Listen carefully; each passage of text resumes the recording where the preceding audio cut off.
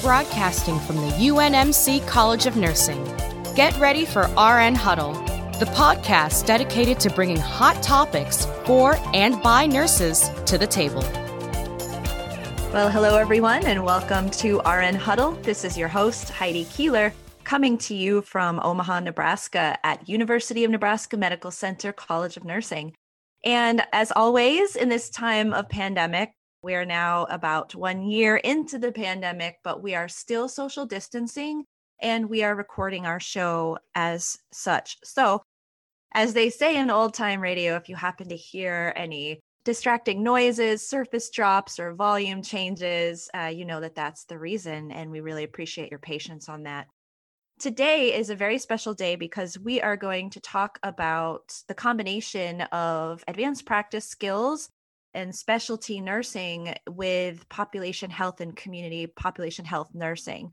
So we have brought together our co-host, Renee Paulin, and Dr. Kathleen Healy, longtime UNMC faculty and practitioner here at UNMC and Nebraska Medicine. So we are so excited. Today, Renee is going to be very active in the show, and we certainly appreciate her expertise in interviewing our guest today. So, Renee, thank you so much. Take it away.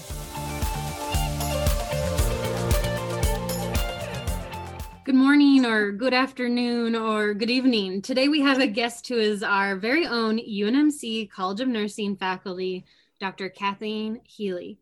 She's an outstanding APRN and has her PhD in neuroscience with a large focus in practice caring for those with multiple sclerosis since 1998.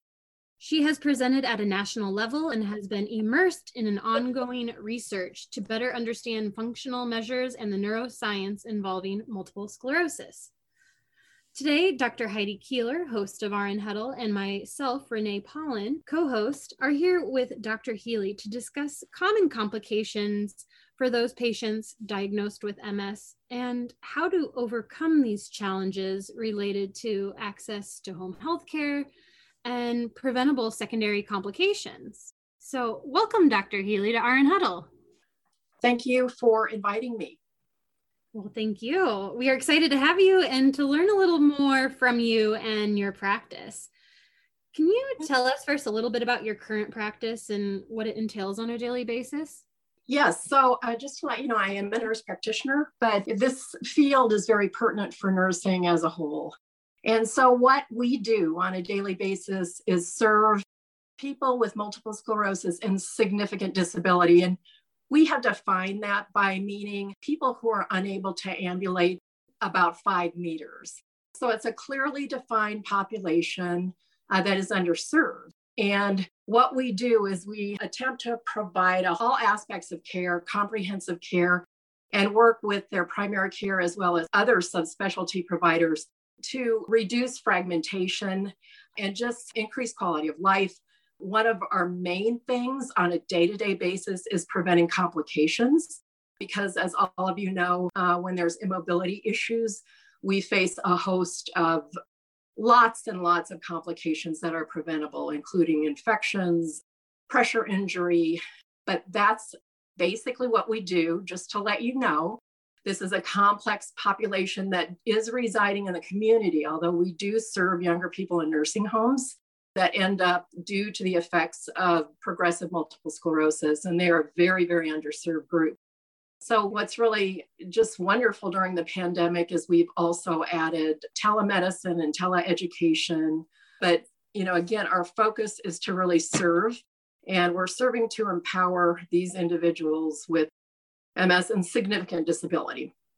Absolutely. Very much needed, your specialty. And from the sounds of it, when reading your article in the research you've done, it sounds like you're still continuing on with that research that was very successful. And so for our listeners, this article was very eye-opening and such an impactful initiative that Dr. Healy and her team implemented. And this article is entitled Multiple Sclerosis at Home Access, an Initiative to Improve Care in the Community. So with this article, like you mentioned, the difficulties that patients with MS endure can be debilitating. which then coincides with the limited abilities to make appointments or even obtain access for transportation. What other barriers do you see limiting access to home health care and services in the community within your practice? Well, there's all sorts of barriers. You had mentioned the transportation issues. So that becomes a very pertinent problem when people can't get out. Over time, we've developed this really deep understanding of these individuals' challenges. So if they can get out, many times they arise 5 to 6 hours early and prepare. If there is paratransit involved, with many people, at least in our community, don't have paratransit services, so it becomes even more challenging. What we also have seen is that in the community, you may have several different home skilled nursing agencies. And generally, because this disability is really complex, and I hate to magnify things, but it really is. It's just a different sort of central nervous system disorder. And unlike a fixed spinal cord injury, it's progressive. So because skilled home healthcare agencies generally are not, trained in specific issues with neurology patients, that's also a challenge. Communication is a challenge, especially if you're not in a system where, hey, I can call our home healthcare agency and talk about our patient. So that's challenging too. So you have different silos all over the community that attempt to serve people with this magnitude of disability. Housing is also an issue. So when we look at community, kind of those barriers that are there are numerous. Housing is a huge issue. I can give you an example.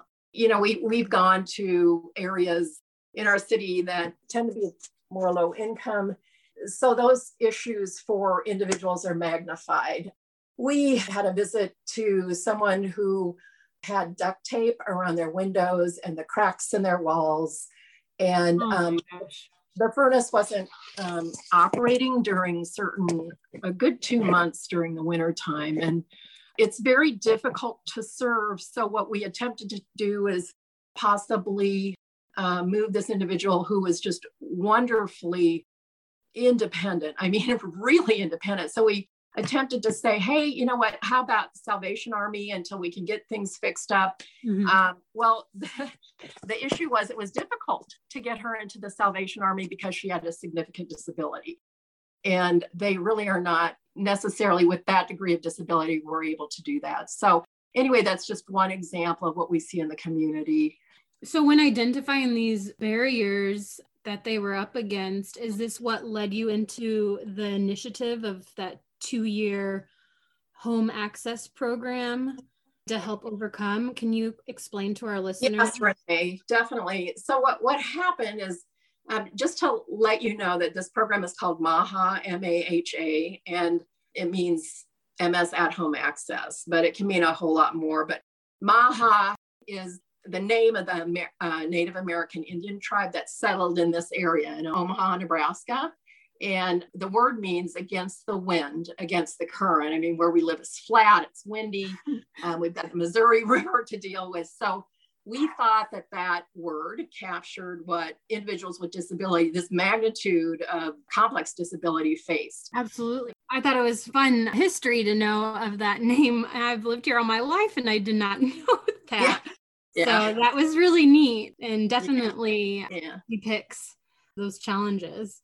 But to answer your question, I actually, believe it or not, after I got my research degree in neuroscience, I was more of my area of interest was MRI and functional measures. So it was really fairly medical related research, but clinically we were without a director for the MS, what was section at the time. So I kind of stepped in clinically, and then we finally got my division chair in 2008. And she's wonderful. I mean, if y'all work with physicians who really recognize the value of nursing, and it's huge because we kind of approach things differently. So what happened during those years where I was kind of independent with some general neurologist as backup, we just noticed all these gaps in care for people with significant disability. For instance, my clinic appointments were 40 minutes long. And that may sound like a lot to you guys, but it isn't when you're dealing with really all the issues that come up with people with disabilities. So as time went on, it was very, very clear that this group of people with multiple sclerosis and significant disability were very, very underserved. So my division chair said, so what do you want to do? And this is when we started. We actually wrote an R01 formatted grant to the MS Society. But you know what we do is messy, it's complex, it's hard to study. And nursing is such a huge piece of that. The kind of essence of really what makes things work is a productive interaction between the patient. Every time we have an encounter, including phone call, clinic, is really to make that stick. So whatever is in the plan of care, we want to empower the patient. It's difficult to put it like in nursing. I mean, I was raised in all of these models, and self-efficacy is important, but it's a little bit different with this group of people. So that becomes a very interesting challenge. But usually, not always, a person with disability has a person, usually. And if not, sometimes we try and get them a person. And that's really an advocate, somebody who has their back. It can be a spouse, it can be a family member.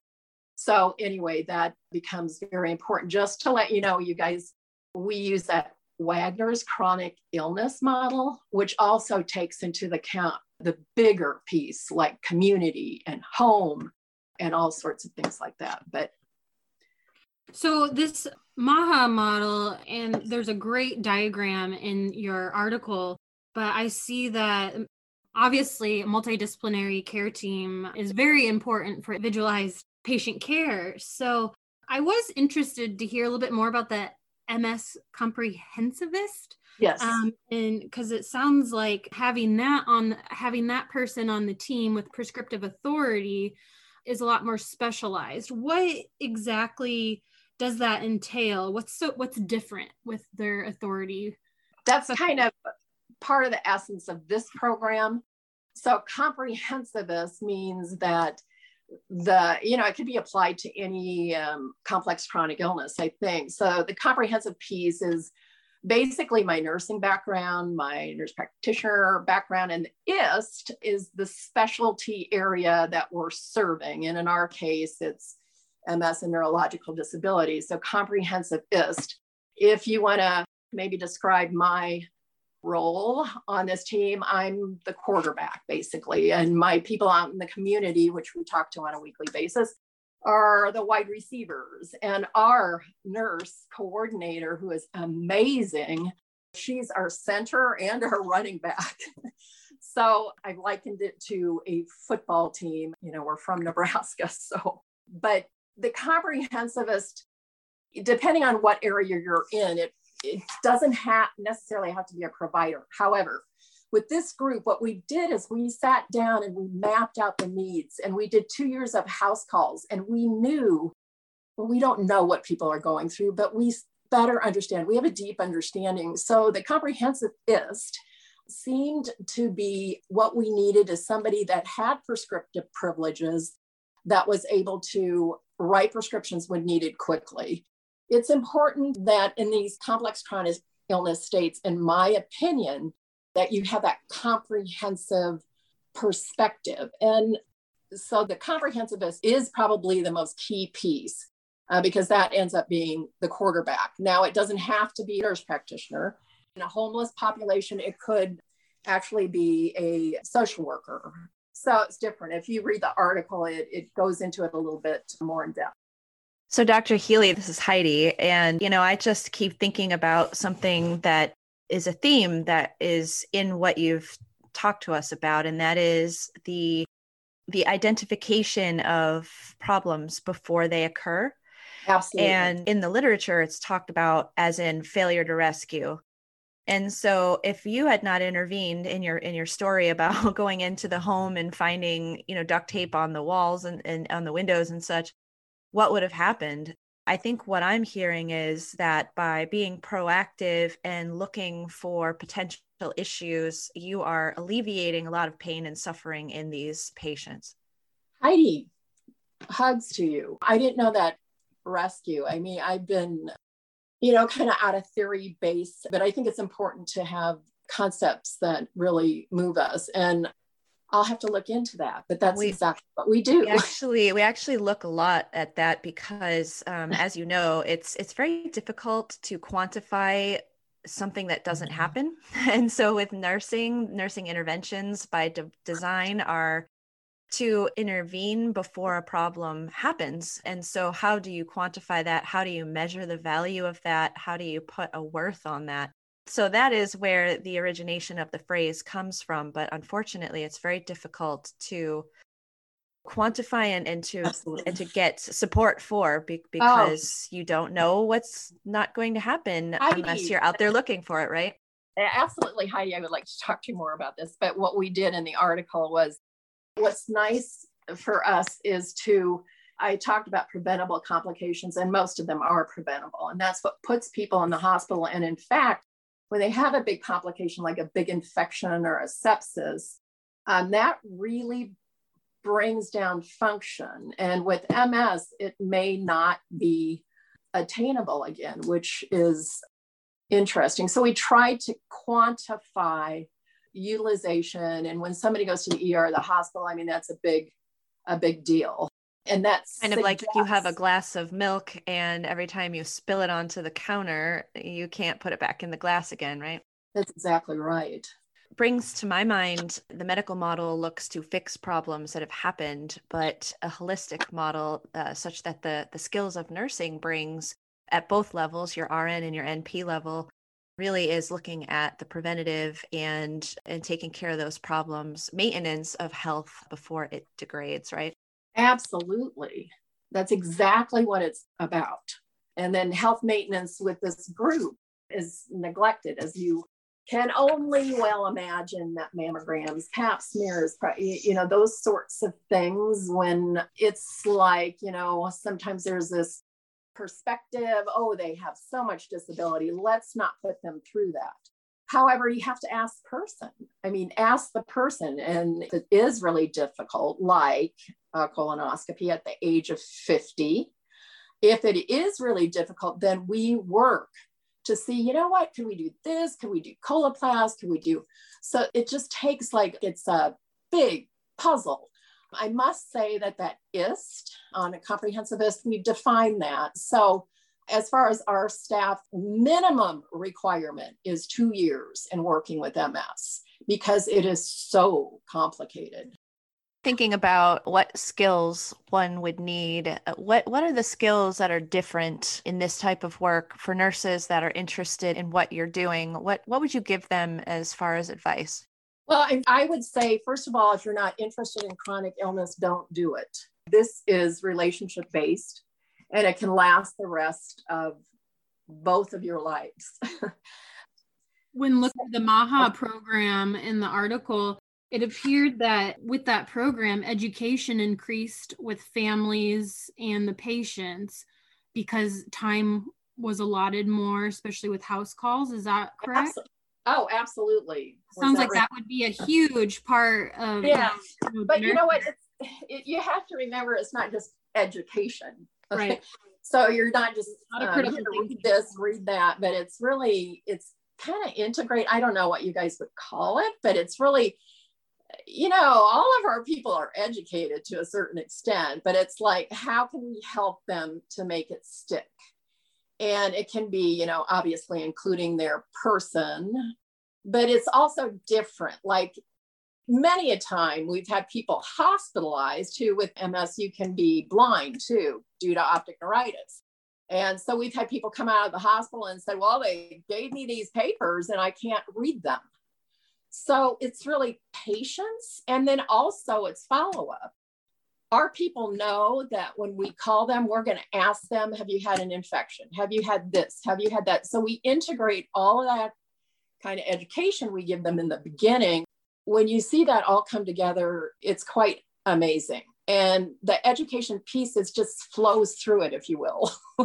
If that in any way makes sense. We do have some tele-education too, where we bring on not more than 8 people that have issues. And then we kind of have a little 15 Renee Stewart did this at UNMC when she was getting her nurse practitioner. So we kind of present education, and a lot of our stuff doesn't come from the MS area. It comes from paralyzed veterans. But anyway, so we present that, and then we leave 40 minutes for them to kind of discuss it. And, how would you do it? How do you do it? And it sticks.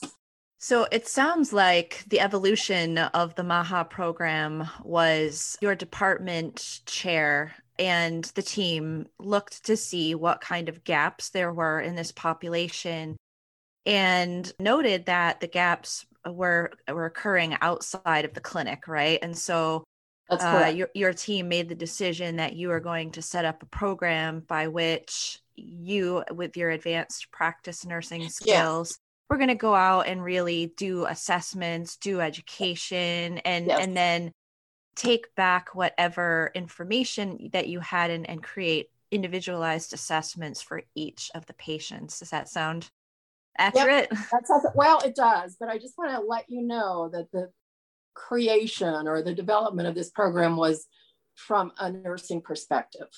Okay. So I work with my division chief, who is amazing and who agreed. And I pointed out the gaps, and she was totally on board. So to think that it originates from a medical model, it doesn't have to. It's interesting. It also looks like there was a lot of collaboration on this. I noticed a lot of familiar names in this collaboration too. Yeah. What we do is more, I'm in an outpatient clinic setting, but what much of the focus still remains acute and in the hospital, but the community is actually where this is at. So it sounds like it's also, when we talk about nursing skills, we've got nursing, advanced practice nursing, population health, community health nursing, really just a nice eclectic set of skills that are needed in order to take care of the whole patient. Absolutely. And it's social workers are needed, which we don't have a lot of. But what's interesting as this developed, and we had our care plan oversight conferences, what happened is about a year after having these conferences with the community, with our physical therapist, our social worker, we were like, oh, you know what? I know how to do that. I know how to really make an initial assessment on a power mobility device. It's called like a transdisciplinary approach. So I know what the social worker does or a community person. And I don't know, it's kind of cool. Anyway. Well, Dr. Healy, is there anything else you would like to share with our listeners, thing you want them to walk away with? Yeah, I mean, it's to support this program or to sustain programs like these are the challenge. And I think in 5-10 years, we'll be more into value-based system can work for or against us. But just to let you know, if any of you are thinking of this, and it's really rewarding stuff, it's probably the future. But currently, we had to be creative, and this doesn't fit well into some of these grants, but we have our community behind us. So we have community donors, and we guard their gifts with our lives too. And we want to make sure it goes to what they are, people, to empower our people. It goes to the mission. But if any of you get into this, I mean, it's great. It's not a job, it's a career. And I think it's almost like a different field. You have so much knowledge in this broad social work and public health, and that just happens naturally. Thank you so much. Yeah, and we would love to talk with you more about this topic, but we better stop here. And I appreciate your time with us today, and should be very helpful for our listeners in their own settings. Right. And I'm glad to know that we've got nurse advocates out there taking care of some of our most vulnerable patients. It's a feel-good moment for me, Renee. And thank you, Dr. Healy. Thank you to you all. Well, thank you. It's all good. When we know you, you know us. Big things can happen too. So that's good. All right. Well, RN Huddle will be sure to link Dr. Healy's article for review. It is very interesting, and maybe our listeners can implement a few things from these findings. We appreciate this time and appreciate all the efforts and research you have completed to help better serve our patients with MS. Thank you once again. This is Renee Paulin, co-host of RN Huddle, signing off. Thank you so much. Well, thank you so much, Renee. Thank you so much, Dr. Healy. This has really been enlightening. It is very interesting to see new models of nursing and what is possible when we look outside the medical model box. We know that failure to rescue is a real thing and that nursing can play a very big part in preventing catastrophes medically and maintaining health status. We know that as we continue to look for new models and ways to support our medically underserved, that we need to think out of the box and try and look at new ways of doing things. And so thankfully, we were able to take a look at one of those today. We certainly appreciate our co-host, Renee. We certainly appreciate our guest, Dr. Kathleen Healy, and we certainly appreciate you, our RN Huddle listeners. Thank you so much for staying with us today, and can't wait to see you next time on RN Huddle. Thank you for listening to RN Huddle. To stay connected, follow us on Twitter and Facebook at UNMC-CNE, or check out unmc.edu/CNE for more program information.